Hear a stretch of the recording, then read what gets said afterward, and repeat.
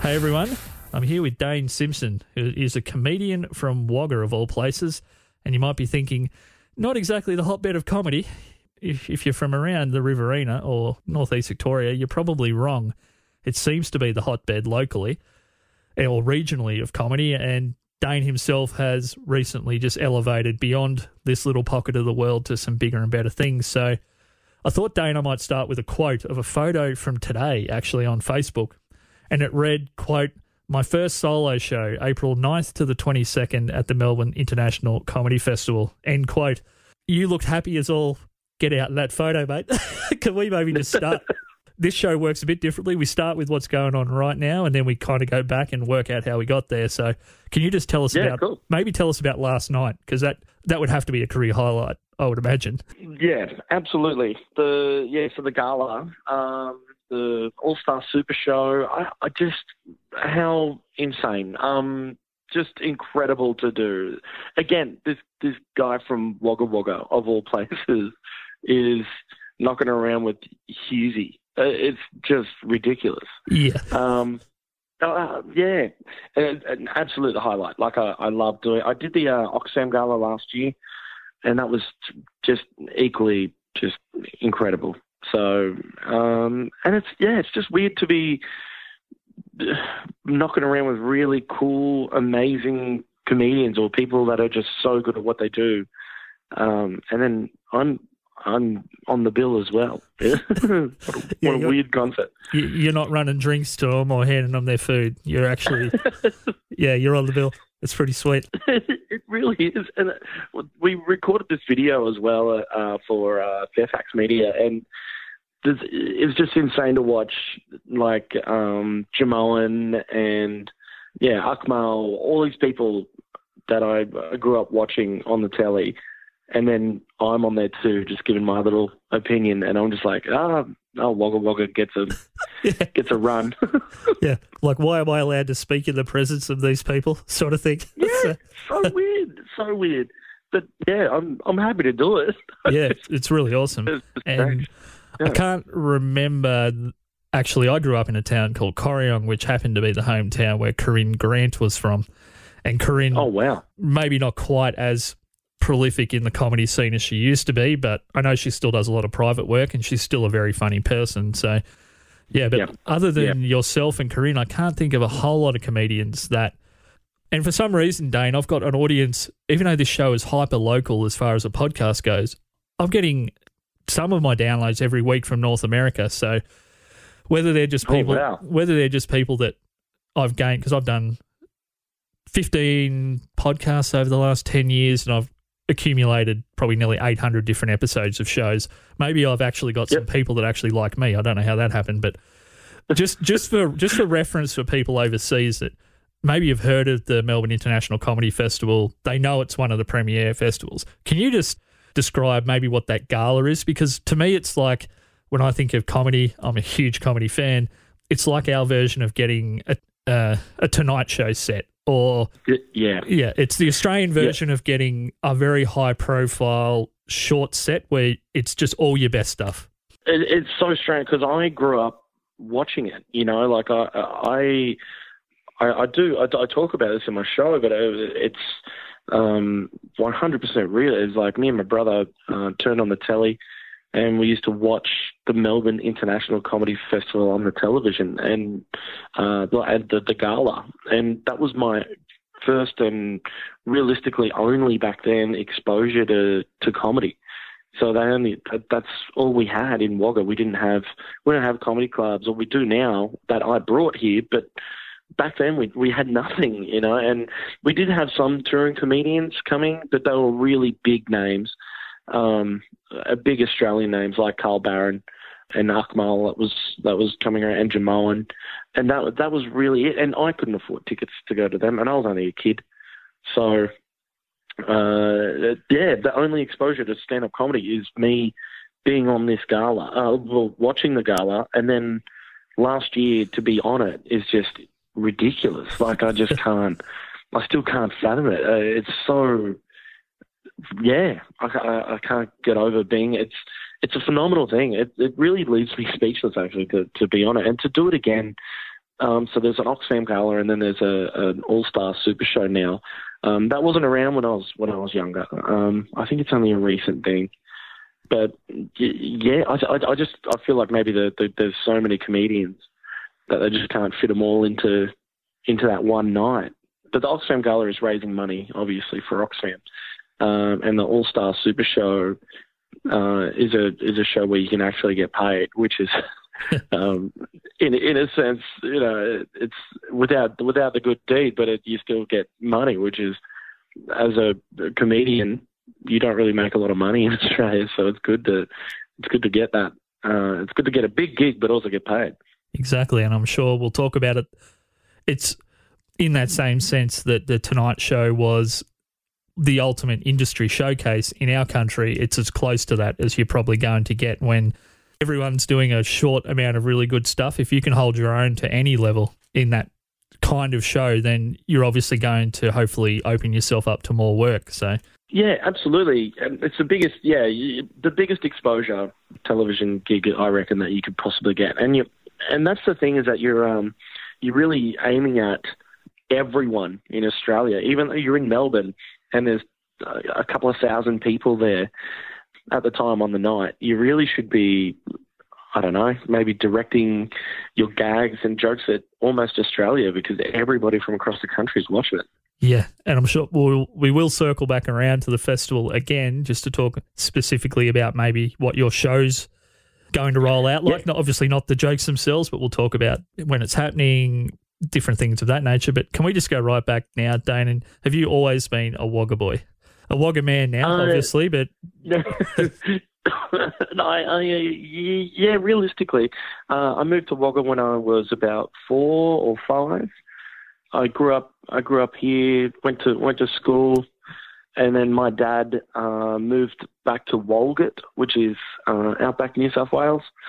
And yeah, during the school holidays and stuff, we'd go and visit my dad and hang out with my nan. And that was heaps of fun, but always lived in Wagga with my mum, grew up with my mum. And my two brothers and my eldest brother moved to Wagga with my dad when I was really young as well. So it's just me and my brother Kurt and, yeah, my mum. Just in terms of, we don't want to relitigate your whole childhood. This isn't really the type of show where we do that. But just when it came to comedy, I mean, I've seen a lot of your stuff online, and now speaking to you, just to break the fourth wall a little bit, I actually do try to talk to people about my potential guests if I don't happen to know them. So I kind of have a little bit more feel as to what type of person they are. The few people I've spoken to about yourself is that they've all said you're completely unaffected by what's going on around you, and you're exactly the same person, regardless of what seems to be happening with comedy or otherwise. And just now talking to you, you are a very friendly sounding guy. Were you the class clown, or were you someone that sat in the background thinking, well, I'm actually I'm funnier than the class clown. I'm just maybe not the big mouth at this point. I think I was a bit of a class clown, but not disruptive. I love a good laugh, and I think that's the sort of family that I grew up in, is always like spinning a yarn and having a laugh and seeing whatever happened that day. It's almost whoever can spin the best story, or whoever can get people laughing the most wins. But I don't know what you win. You just win at life. I don't know. And it was just fun. Like, and then I think that because that's my family and that's how I grew up. That's how I was at school as well. We just always told stories. The thing is that my dad is an absolute idiot, and it's so funny. even last night, like, he's just carrying on, and it's really silly and fun. And that's what, realistically, as I tell stories about him, and he always says to me after every show, I'm funnier than you. And I'm like, yeah, that's very true. But you're horrible at telling stories, or you're horrible at recapping what happened, whereas I'm great at it. So it's really just me reporting to the world what's going on. More so than me being a comedian. It's me just telling everyone what my dad's been up to lately, realistically. So you're really an exceptionally good verbal journalist under a different name, being a comedian by the sounds of things. That's exactly, because, and part of my show is about, like, feel like anyone can do comedy. Like, I feel like people have this comedian in them. It's really, there's a few rules that you just got to learn about shaping a story and, word economy and all that type of jazz. But as soon as you sort of figure out how to tell a good yarn, people do it. You automatically do it. I reckon everyone does it over, especially Christmas time, when you've got all the family together and you tell the same story every year for the last 4 years. And it starts to shape. You start to leave bits out that are boring. You start to get really into details that are really funny. I think that's what comedians do. It's just that's happened over a short amount. That's happened over a long period of time. Realistically, to do it as a job, you've got to be churning these stories out very quickly.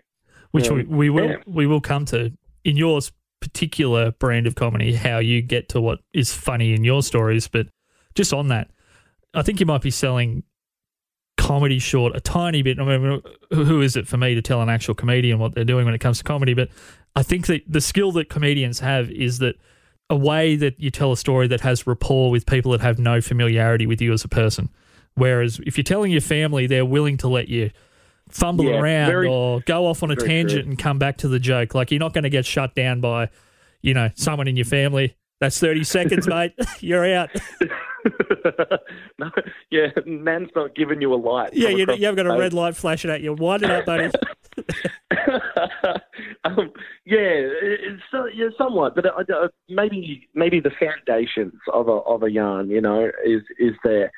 Yeah, not necessarily like a good comedy set is coming out of Christmas dinner, but certainly like the foundations of like how to tell a good story. I think people do it. I did it as kids. You spin a yarn in the schoolyard, make people laugh. I loved it. I remember watching the Melbourne Comedy Festival and really enjoying the jokes, but then I'm rewriting them almost. That's interesting. To just sort of make them more funnier for me, or to make them more relatable to my friends when I'm going to tell these again at school. Yeah, right. So was it at school that you feel like was that where you really started to develop comedy chops, or do you think that it was outside post-school? Was it after high school that you really felt maybe comedy is something that I want to put a bit more work into? Or what's crazy is like I've been doing comedy for 3.5 years as a gig, so I'm in no way being sort of shaping myself and working my way towards being a comedian. Yeah, it's been nuts. Realistically, that's why my show's called Origins, is just because it's been 3.5 years. It's been a crazy ride. Yeah. But that's all I've done, and it's weird. I get to be doing these amazing shows and I meet these heroes, but it's been a very short time that I've actually been doing comedy. Just for the people listening, Dane, can you put into perspective how short a time frame 3 years actually is in comedy? Like you're now at a level where your comedy is developed to a level where you can get on the Melbourne International Comedy Festival. That's not something that would normally happen in that amount of time, is it? No, not at all. Yeah, everyone else that I've been working with is realistically, they've been doing it for 10 years plus. A lot of them 20, 25 years. Yeah, and for 3 years and to be just, I don't know, it's such a crazy little journey that it's been on. Because I used to be a DJ, and aren't we all at one stage? But a very, quite popular is a wrong term, but I did a lot of big gigs. So I've always been entertaining, and I feel like my family does that. My family is a very entertaining family. I've got a lot of musicians in my dad's family, a lot of singers, all that type of stuff. And so, yeah, I used to DJ, tour around along the East Coast doing all the music festivals and whatnot. So entertainment was really where I started. And then doing techie stuff, so setting up speakers, microphones. I owned all that gear, I still do. And then a comedian came to town and it hired me as a techie. I went with him to Outback New South Wales, which is where I come from, and where my dad comes from. And yeah, we were just spinning yarns in the car, like just always just telling stories, just doing what I've always done, like in life, like started at school and just told stories, just being silly and fun. And then the comedian's like, you should tell that story before I do my show tonight. Huh. Yeah, crazy, absolutely nuts. So this person didn't have any opener, and you just within a car ride became a one-story opener. Is that, or was there another person? Was there three people on the bill, or just yourself and this person? No, just so I wasn't. Yeah, I was the techie, and then and he goes, "You should tell that story," and I was like, "Yeah, sounds great." And then it was just absolutely nuts. And like, again, living in Wagga Wagga, we don't have comedy clubs, so it's not like I've got this place where I can jump up and refine my act or tell jokes. It's just really spinning a yarn at the pub or at my friend's house or with family. Yeah, so it's just been crazy. And then I came back to Wagga, and I felt like we needed to have a place, so we invented the Riverina Comedy Club. So that's your work. And got some, yeah, and we found some local people that were like-minded and very funny, and we just sort of have been stumbling along trying to figure it out together. The funniest thing is, I invented a comedy club and had never been to a comedy club before. Okay, so let's what do you feel like you got right, wrong, and what did you accidentally get right or wrong? There was a lot, because if you've never been to a comedy club before and you've got to host a show and you have no idea what you're meant to be doing. Yeah. Can you just tell people what you mean, for people that aren't that familiar with comedy clubs themselves? The host has a lot of duties beyond just a few light jokes, yeah? There's a bit to it. Yeah, and bringing the acts out, obviously, but also getting the crowd warm, getting everybody ready for what's about to happen, and educating everyone, I suppose, on what the night's going to look like. It was crazy, because I'm like, I don't know what I'm doing. And also, what's good is that the crowd didn't know what to expect either. So everybody just came along, watched the show. People were very funny. I got a headliner from Melbourne, Geraldine Hickey, yes, who I'm very good. She's amazing, and we're very good friends now. She's just this incredible person, but she headlined our very first show and sort of coaxed me through it. She's like, okay. And I was like, what do I do? And she goes, okay, just get up and bring the next person out. And I was like, okay. So then I'd get on stage and bring out the next comedian, and then I'd get off. And then she's like, okay, now we can have a break if you want, or whatever. It's up to you. And then, so just together, I think we just sort of figured it out. And it was a great night. It worked. It worked well enough. It probably wasn't perfect, but it was good enough. And that was 3 years ago. And I'm assuming since then, I mean, I've seen it, you guys have had a lot happening. And it's been incredible. Yeah. Let's just maybe narrow down just on the local content of those shows. Obviously, when you're bringing people in from out of town, they have established amounts of time that they can do. How's the local scene, maybe as far as the punters? Are they embracing local comedy as much more so than what they were? And is that, do you think, because of the Riverina Comedy Club? And how is the actual quality of the local content?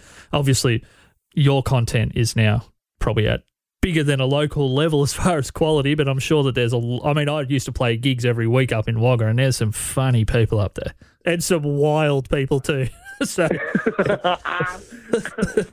And that's the best part, is that like you're taking these people from like this country rural areas, and they're like getting on stage and just letting it rip and being just hilarious, and people from all walks of life. So in the comedy club now, we've got almost a representative from every minority that you could think of, which is so cool. And it's this mix of nutbags, and it's great. They're very, very funny. It works two ways. So the comedy level of these guys in the Riverina it's gone bananas in such a short amount of time because we all look after each other. We all have like a meet every month, and we go through our material and we give each other ideas and talk about where a good joke lies or concepts and stuff. The guys they've entered Raw, which is the amateur competition for the Melbourne International Comedy Festival. Looking for the best amateur comedian, next best up-and-comer. A few guys have gotten wild cards this year and last year. That's awesome. To get into and that's to get into the state finals. But to go from nothing to getting this recognition, it's a little bit of validation. Even though, Raw's a great competition, it just shows you a good level of where these guys have gone from literally nothing, not doing any comedy, not having a comedy club, to a few years in, and now they're getting this validation of being like given wild cards at state finals of amateur comedians. It's amazing. Sorry, Dane, do you feel like, as one of the more experienced people in amongst that group, do you think you can pick it in people that person is funny but they've never had the platform to be funny? Oh, yeah, I reckon so. Because my partner Eleanor and I almost cruise around and scout people in Wagga, and we go, all right, I reckon that person would be really good on stage. So we go and watch shows and stuff, and then we'll go, that guy that's singing, he's a very good singer. I reckon he could convert that energy into comedy. I think he'd be very funny. And then we approach them, have a chat to them, and then, get them involved in the comedy club. And then all of a sudden, we find these amazing comedians. We went to the, Toastmasters, to try and find some people. And there was a young guy there named Varun, and he was doing Toastmasters to help with his English because he came over from India. And I'm like, this guy's going to be really, really good. Like, he's very clever in how he writes a speech. And then we got him to come to the comedy club and just write a set out and just come to the workshop or come to our little talk, and we'll go through and we'll try and find funny. And he was just brilliant. Like, in no way did he need any assistance. He just wrote this amazing comedy set. Yeah, and walked in and delivered it, and we all just lost it in hysterics. And then he's done the comedy club, and he's done it a few times now. Luke Heggie was one of our headliners recently, and I was walking along past the comedy club, and Luke had grabbed Varun and was just like, mate, there's something, you've got something in it. Like, if you're in Sydney, I'll help you set up or get into some comedy clubs, because he's just brilliant, this Varun guy. But it's cool to get that validation from somebody who was nominated for an ARIA, best comedy album last year. And he's grabbing this guy who I know that we specifically scouted. We went to the Toastmasters is really boring. I didn't like. Can you just explain? Obviously, I'm assuming that Varun, if nothing else, had no crutch words and didn't fumble or stumble or bumble around, because Toastmasters, that's essentially their mission, is to teach people to clarify and transmit a message clearly. So he was obviously a good speaker by the time you got to him, or would he have made that same impression on you? So he'd won an award for the Toastmasters. So for the definition, for the clarification and stuff that he was using with his in his speeches, and I seen it in the newspaper. So Eleanor and I were like, let's go to Toastmasters and see if this guy. Let's go and watch him. And so, we went and watched it, and I was like, this guy's going to be brilliant. And he was. Yeah. Absolutely. To this, maybe that was 2 years ago, and he's now a crowd favourite, in Wagga Wagga. Yeah. And he's also entered Raw and got through the heats. I don't know how he went. He mustn't have got through, obviously. Otherwise, he would have told me. But the scene is growing. For the comedians, because they're just phenomenal in their comedy. It's ridiculous. Some of the stuff that these guys think of, and then the crowd, so the audiences used to be in Wagga. If you were Carl Barron, Husey, or Akmal or Jamoan, then people will go and watch you, or Kitty Flanagan. Yeah. People would go and watch you. But now people are willing to take a little bit of a risk in their comedy choices and who they're going to go and watch. So we've got such a good following with the Riverina Comedy Club, and people trust us that a great headliner, but also the local acts are going to just annihilate. So now people's tastes in Wagga are starting to develop, which is just phenomenal. So, we've had people like Arnie Donna come to Wagga who, is very absurd sort of comedy and very out there and silly and fun. And people love it. People go and watch it. It's amazing.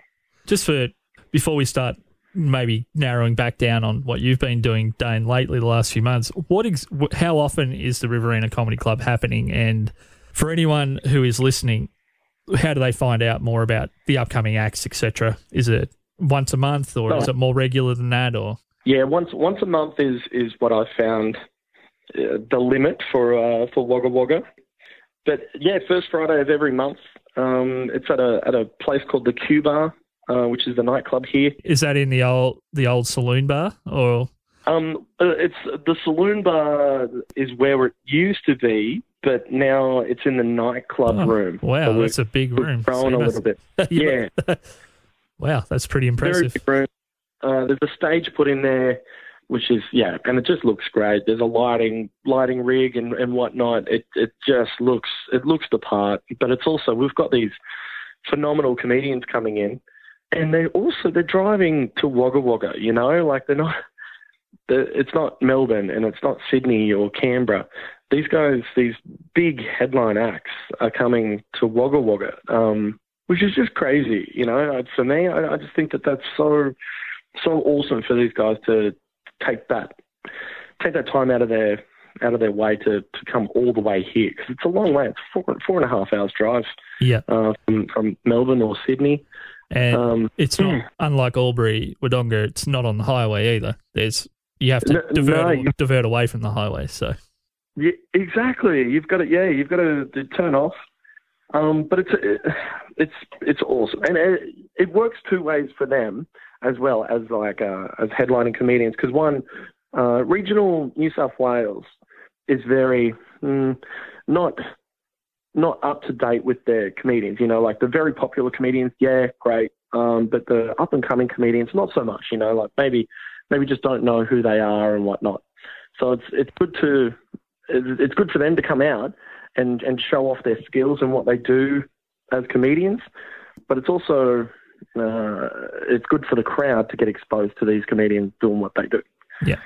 So it works in two ways. Nice. So you did mention in there travelling a long distance, which is something you've been doing on a regular basis lately. So I think we might have mentioned earlier on that you did the Oxfam Gala last year in Melbourne, but since then I wanted to just talk about two things, Dane, and we could talk in whatever order these happened in. You can talk about them. I saw on your Instagram that I didn't actually see it, and I'm a big fan of the program. Have you been paying attention? You were involved on some level in Have You Been Paying Attention? And I have to ask if you happen to have met or hung out with Marty Sheargold, who I think is the funniest person in this country, and also the Adelaide Fringe Festival, which you've more recently been doing. So did you tackle those in whatever order you like? Can you just tell us a little bit about both and what happened there, or any funny stories? Absolutely. Marty Sheargold, absolutely incredible. I agree. I think he's ridiculously funny. A lot of what Marty does and says doesn't actually make it to air, I think. He's a dark cloud, which is that's the type of comedy I love the most. There's a sense, there's a bit of darkness to it all, and it probably... He's rogue. Like, he's 100% rogue. Yeah, exactly. He's a loose cannon. Like, you can't tame him either. And I love that they don't try. They just go, oh, well, that's Marty. Yeah. Fantastic. The Have You Been Paying Attention was possibly one of the greatest things that I was being involved in last year. I love that Working Dog crew, and everything that they do, I think, is just gold. And I always have ever since I was a really young kid. I've loved everything from what was a show? I used to watch it like almost like a Ray Martin sort of show. It wasn't The Late Show. Not The Late Show. The Late Show. No, was it The Late Show? Something like that. Maybe The Late Report or something. But through to The Panel, I used to watch The Panel. Yeah, you're probably too young to remember the D generation. I'm assuming the radio stuff. Oh, right. I've got much older siblings, and they used to tell me when I was in Melbourne. They love that. And I was a real little kid, and they were already at university. They were listening regularly to the D gen, which is where a lot of those guys came from originally. It was real theatre of the mind stuff. So it just that's incredible. It made sense that they moved into doing more and more television and movies and stuff that was more visual, because they always kind of had that storytelling going on. Yep. Yeah. Sorry to cut you off. Just for people that maybe can't place these people, that's where they originally came from, the D-Gen. Yeah. The panel, the Thank God You're Here. Yeah. It was incredible. But yeah, and to be involved in the show, and also, it got a Logie last year for what was the most popular television show. Wow! So how insane to be involved in that in any capacity is cool, but to be on the show and then get a call back and come back again 2 weeks later is just. So you were part of the panel on the actual. You weren't writing for the show or working behind the scenes. You were actually on the... Sorry, Dane, I couldn't pick up from the Instagram what actual capacity that you were there in. You were actually one of the comedians on the broadcast. Is that... Yeah. Wow, that's fantastic, mate. You might have to send me some links where we can still find that. I'd love to see it. Yeah. Yeah, it was just incredible. Like, I just had so much fun. To me that too is like a little bit of validating. Like, it's these incredible comedians are on that show, and it's something that you sort of go, I'd love to be on that. That's a show that I would just it'd be insane to be on that. And then getting that phone call, I just don't. Yeah, how incredible. Is it Tom Gleisner that's the main host, or am I getting him mixed up with someone else? Is it Tom? Yeah. Tom Gleisner, Rob Sitch, and Santo is involved. He does the editing. Okay, yeah. They must have had you pegged as someone with a very fast wit, because Sam Pang, Marty Shegold, Ed Cavalier, I mean, maybe not all as traditionally dark and funny, well, in my opinion, as what Marty is, but one thing they all have in common is just inhuman wit. Like, it's just like you would think for people to come up with such funny stuff so quickly, they would have to edit out some of that time in between, but apparently that's not happening. It's just they see something and then a million ideas fire off in 3 seconds. And then I think when you're involved in it, like when you're actually in amongst everyone, you just get into it, like it becomes a game, right? And it's fun. What I really couldn't get over is not if you don't know the answer to a question, you still push the button. That's really hard to. It goes against your better nature, yeah. And then I remember sitting there and just going, I haven't spoken in a while. I better push it. Doesn't matter, whatever question next, just push it and then just come up with something. And then I instantly regretted it. And I thought, that won't make television. And then it did. It also went under Dane's best bits, which I was like, oh no. So the lady from Survivor was there, and she said something along the lines of like, where is Survivor being filmed? And I had no idea, but I'd already made up my mind that I'm pushing the buzzer anyways, and I pushed it. And then when they asked me where's Survivor being filmed, I'm just instantly going, I don't. An American high school, and I regretted it straight away. Jesus. And tried to eat the words as they're coming out of my mouth. And I remember Ann Edmonds just leaning over to me going, enjoy those tweets. And I was like, oh no. yeah, no one really cared. I don't think it was. I think I looked too much into that, if anything. Yeah, to me that's pretty funny, mate. I mean, it's not funny because of the implications, and I'm assuming that's what you meant by the tweets. But yeah, exactly. Yeah, to come up with that on the spot's not too bad. So it is very cringy, but yeah, I was happy. And I think the one thing we probably should have mentioned, for anyone who's still not 100% sure what this working dog thing is, basically you're talking about the team behind the castle. So one of the most, revered and loved Australian comedy products probably of all time. So I actually spoke to Anthony Simcoe, who was on a show called Farscape, and he actually worked with Working Dog because he was Steve Kerrigan, which is the brother on the castle. Yep. It's an earlier episode of this very podcast. And he just talked about those guys in the same glowing terms, that their creativity and more so the way that they allow people to feel safe to have any idea at any time, and nothing's too dark and nothing's too out there, and just bring it all, throw it in the mix, and Santo and the guys who are maybe the better editors, they'll make sense of it later, but they never stop people in the moment from saying what they think is the funniest thing they have on their mind. Did you find that same environment? Did you feel that it was a safe place just to say whatever? Obviously within the rules of television. That is 100% it. Like, it's 100% nailed it. They are incredible people, and they 100% let you do and say whatever you want to do. They even talked about it. Santo came over and he just said, swing, and I'll look after it in the edit. Don't feel like you need to censor yourself. I'll censor you. What I can't edit is you just sitting there doing nothing. Which is real genius when you think about it. It's perfect. Yeah, absolutely. It just makes so much sense. And yeah, he's brilliant. They all are. I can't talk them up enough. They're just amazing people. Well, I hope for your sake, Dane, that you obviously get another call up this year. Just speaking of editing, the Adelaide Fringe Festival, I think it was Adelaide, or was it Perth? Yep. Wherever it was, the Fringe Festival. I keep thinking it's Adelaide. That's burnt into my brain. That's a place where certain comedians have really, the shows that they take to the Melbourne International Comedy Festival were birthed, edited and refined in Adelaide.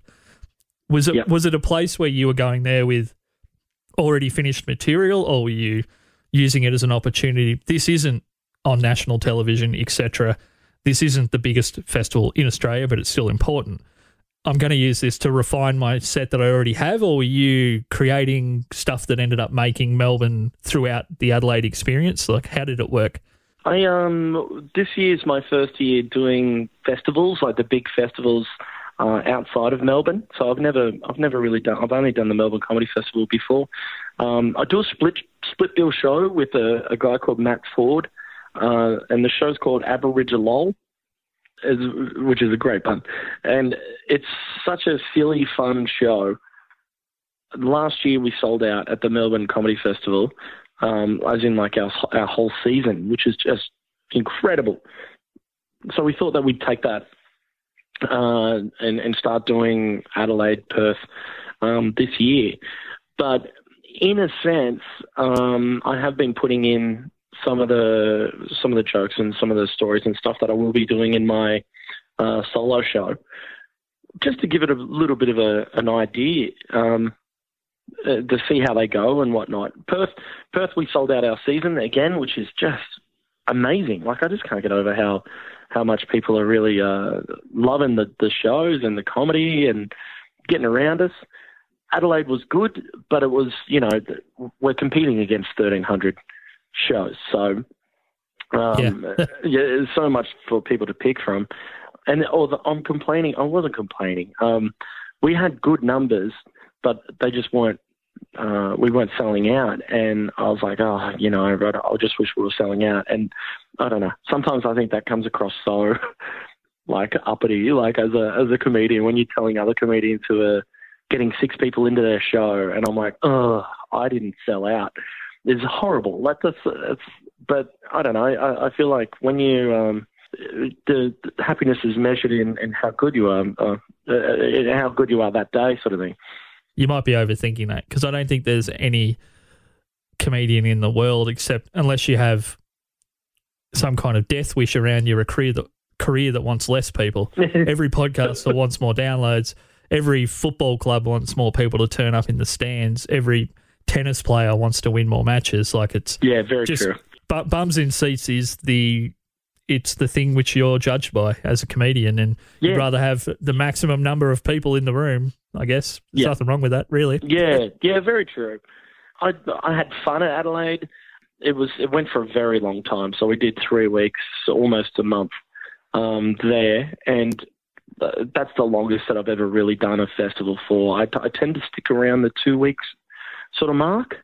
I feel like that's enough. I don't think people want to see me for more than that.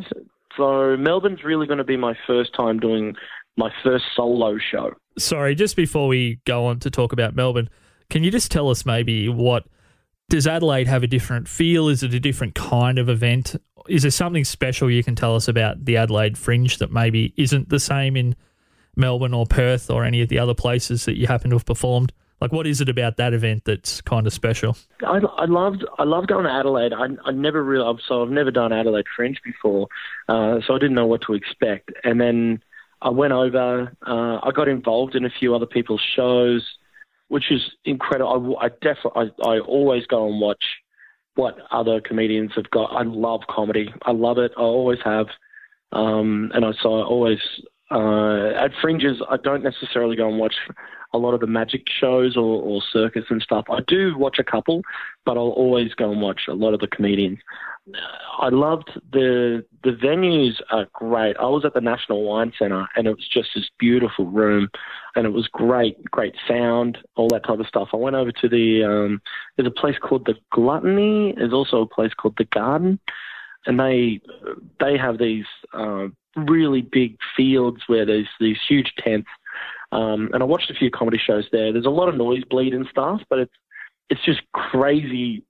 All this stuff is happening. You've got a comedian and a fire twirler, and then somebody spruiking a fire twirler next to a stand-up comedy tent, and I'm just like, what is going? Like, this is a real circus. Like, this is so full on. And people are just choosing what they're going through at the spur of a moment. They're just walking around, just going, oh yeah, well, I'll just walk in this tent and watch a magician. Like, it was just crazy. So nuts.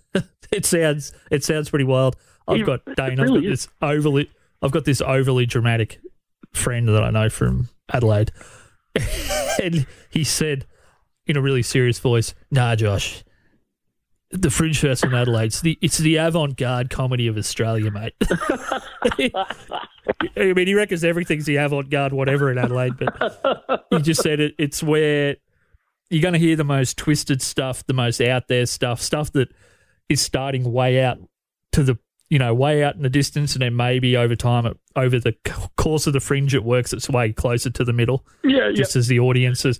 But you said you're going to have some audiences over there that you just can't. You could say things in those instances and those audiences that would never fly anywhere else. Absolutely. So I don't know if you got that feel, but 100%.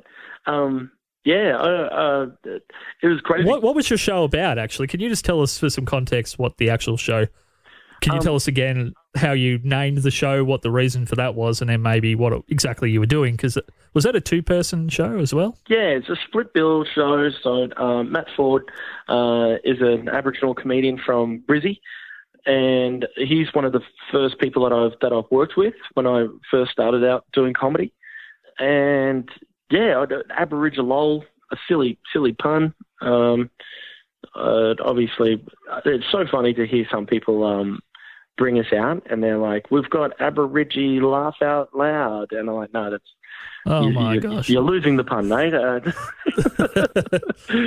Yeah, but it's really what I love about the show is like me and Matt Ford are completely different in our styles of comedy. So Matt is he's this angry old man, but he's 25 years old. But you would swear he's very, very, I call him Uncle Matt because he's very old. He's angry, and he just says these really horrible things, and he's very funny. He's very dark humor. He's another fan of Marty Shigar. He thinks Marty Shigar is the best comedian in the world. Well, I think that I need to get to know this gentleman more. Yeah, he sounds like someone I'd get along with. He's so good. And then my comedy's not. It's almost opposite in a sense, but it's very slow. I talk about my family a lot, and more just about how silly and fun things are. So the show dynamic is great because we're very close as friends, which sort of adds that little bit of, I suppose, that little bit of charisma, that we've got for each other. We look out for each other and whatnot, but then our comedy styles are very different. So we've got a very good link, but yeah, and I feel like, when you go and watch a comedy show and maybe half an hour, maybe 40 minutes in, sometimes if it doesn't necessarily mean the show's not going well, but you just look at your watch and you're like, oh, how long is left? Okay, yeah, there's about 15, 20 minutes left sort of thing.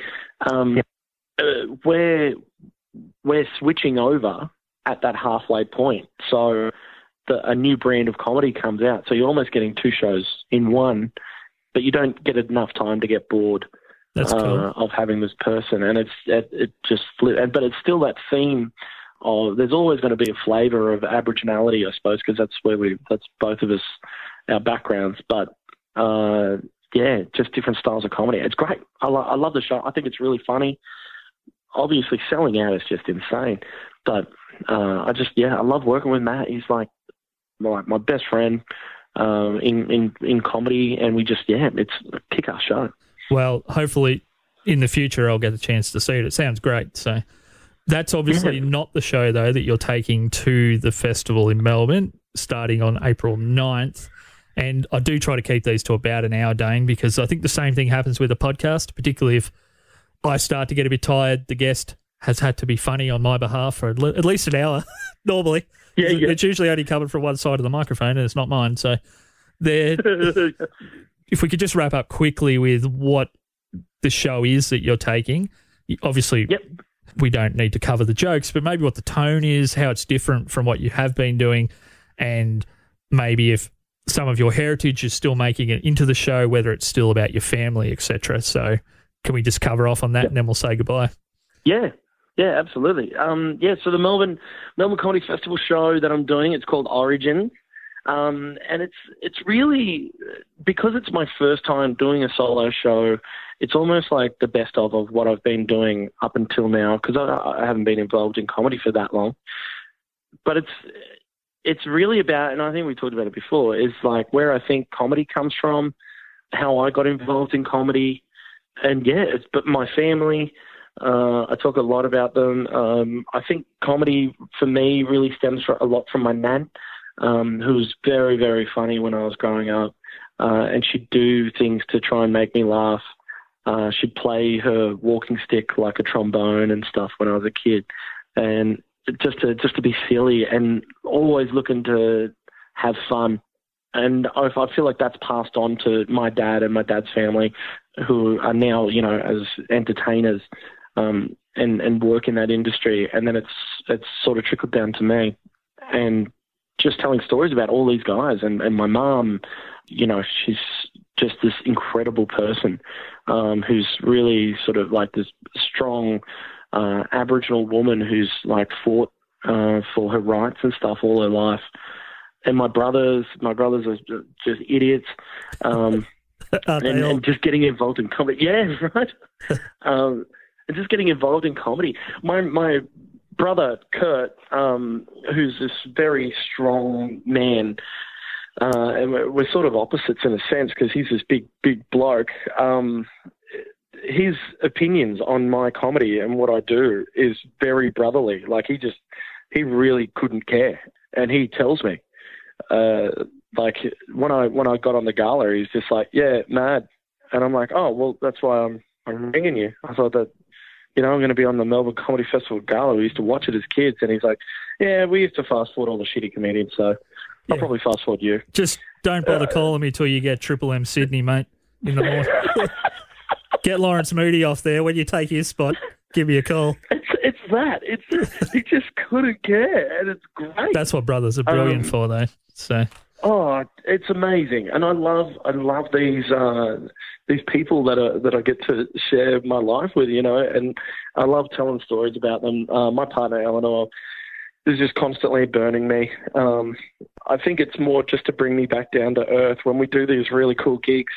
When we're driving home from Have You Been Paying Attention, and I'm just like, oh, that was incredible. Like I just got to be on a show that's Logie nominated as best show in the country. Like that's incredible. Like I haven't been doing it that long as a comedian, and she's like, mate, all the good comedians are in Edinburgh at the moment, so don't think you're that mad. What's she saying there? They couldn't get anybody else, so good on you. It's this kind of stuff that happens in my life. Sorry, Dane, like, can we just cover off on the podcast that you do? Is Eleanor and I'm sorry to Eleanor if she's listening, and I didn't catch the female voice that's on the actual podcast. I must have missed the name. Is she your co-host, or have I got her confused with somebody else? Yeah. So she's a co-host as well. She's very. I probably should have known since you were talking about trips away and all those sorts of things. It's a little bit intimate detail for just some random person to know. Yeah, it would be. Always burning me, always bringing me back. I call her Spitfire whenever she feels like it. She just spits a couple of fireballs at me just to keep me grounded. Yeah. Which is really funny and really, really cool. So that's what my show's about. Realistically, is just it's called Origins, about the origins of comedy. I think for me, and where all this craziness started, and me getting my first gig as a comedian, and then touring the country, doing these shows, and just really being shocked that old Wagga Wagga is knocking around with people like Tom Gleeson and Dave Hughes. Like, it's just insane. I've always said that I don't think I could live in Wagga, but there's a little bit of a magic to Wagga that you don't find any. This is including Albury Wodonga, which is a bigger city when you combine them together. There's just something special about people in Wagga, and it usually comes out at about 2:00 in the morning at the Kringle Hotel in the car park. like people who don't know each other, who have nothing in common, will be just having the most fun time talking to each other up there. Whereas in a lot of places, they'd be trying to either stand over each other, fighting for taxis, getting into beefs, throwing up in the gutter, whatever, and then giving each other crap. There just seems to be a certain thing in Wagga where people are a little bit together in certain situations, which I've always loved about the place. That's what because strangers talk. That's great. Like, it's so much fun. Hey, where are you from? What do you do? How come you're here? What's going on? Blah, blah, blah. It's just, it's awesome. Like, what a friendly, nice little place. Can I tell you a little story about, I knew that Wagga was different, and I'm obsessed with this island off Canada called Newfoundland, because they have like a special dialect, Dane, where if they're asking you how you're going, they say, what are you at?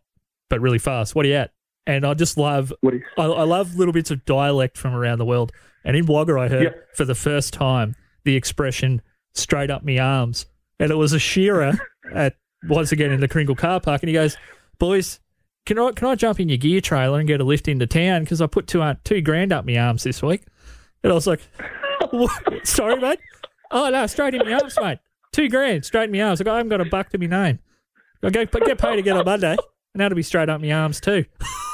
My God. This guy, and he was such a friendly dude, and he was talking about this, like we're just a couple of, Albury cover band kids at university doing the business degrees. But I reckon I've heard 10 things in Wagga that I've never heard anywhere else, and that's one of them.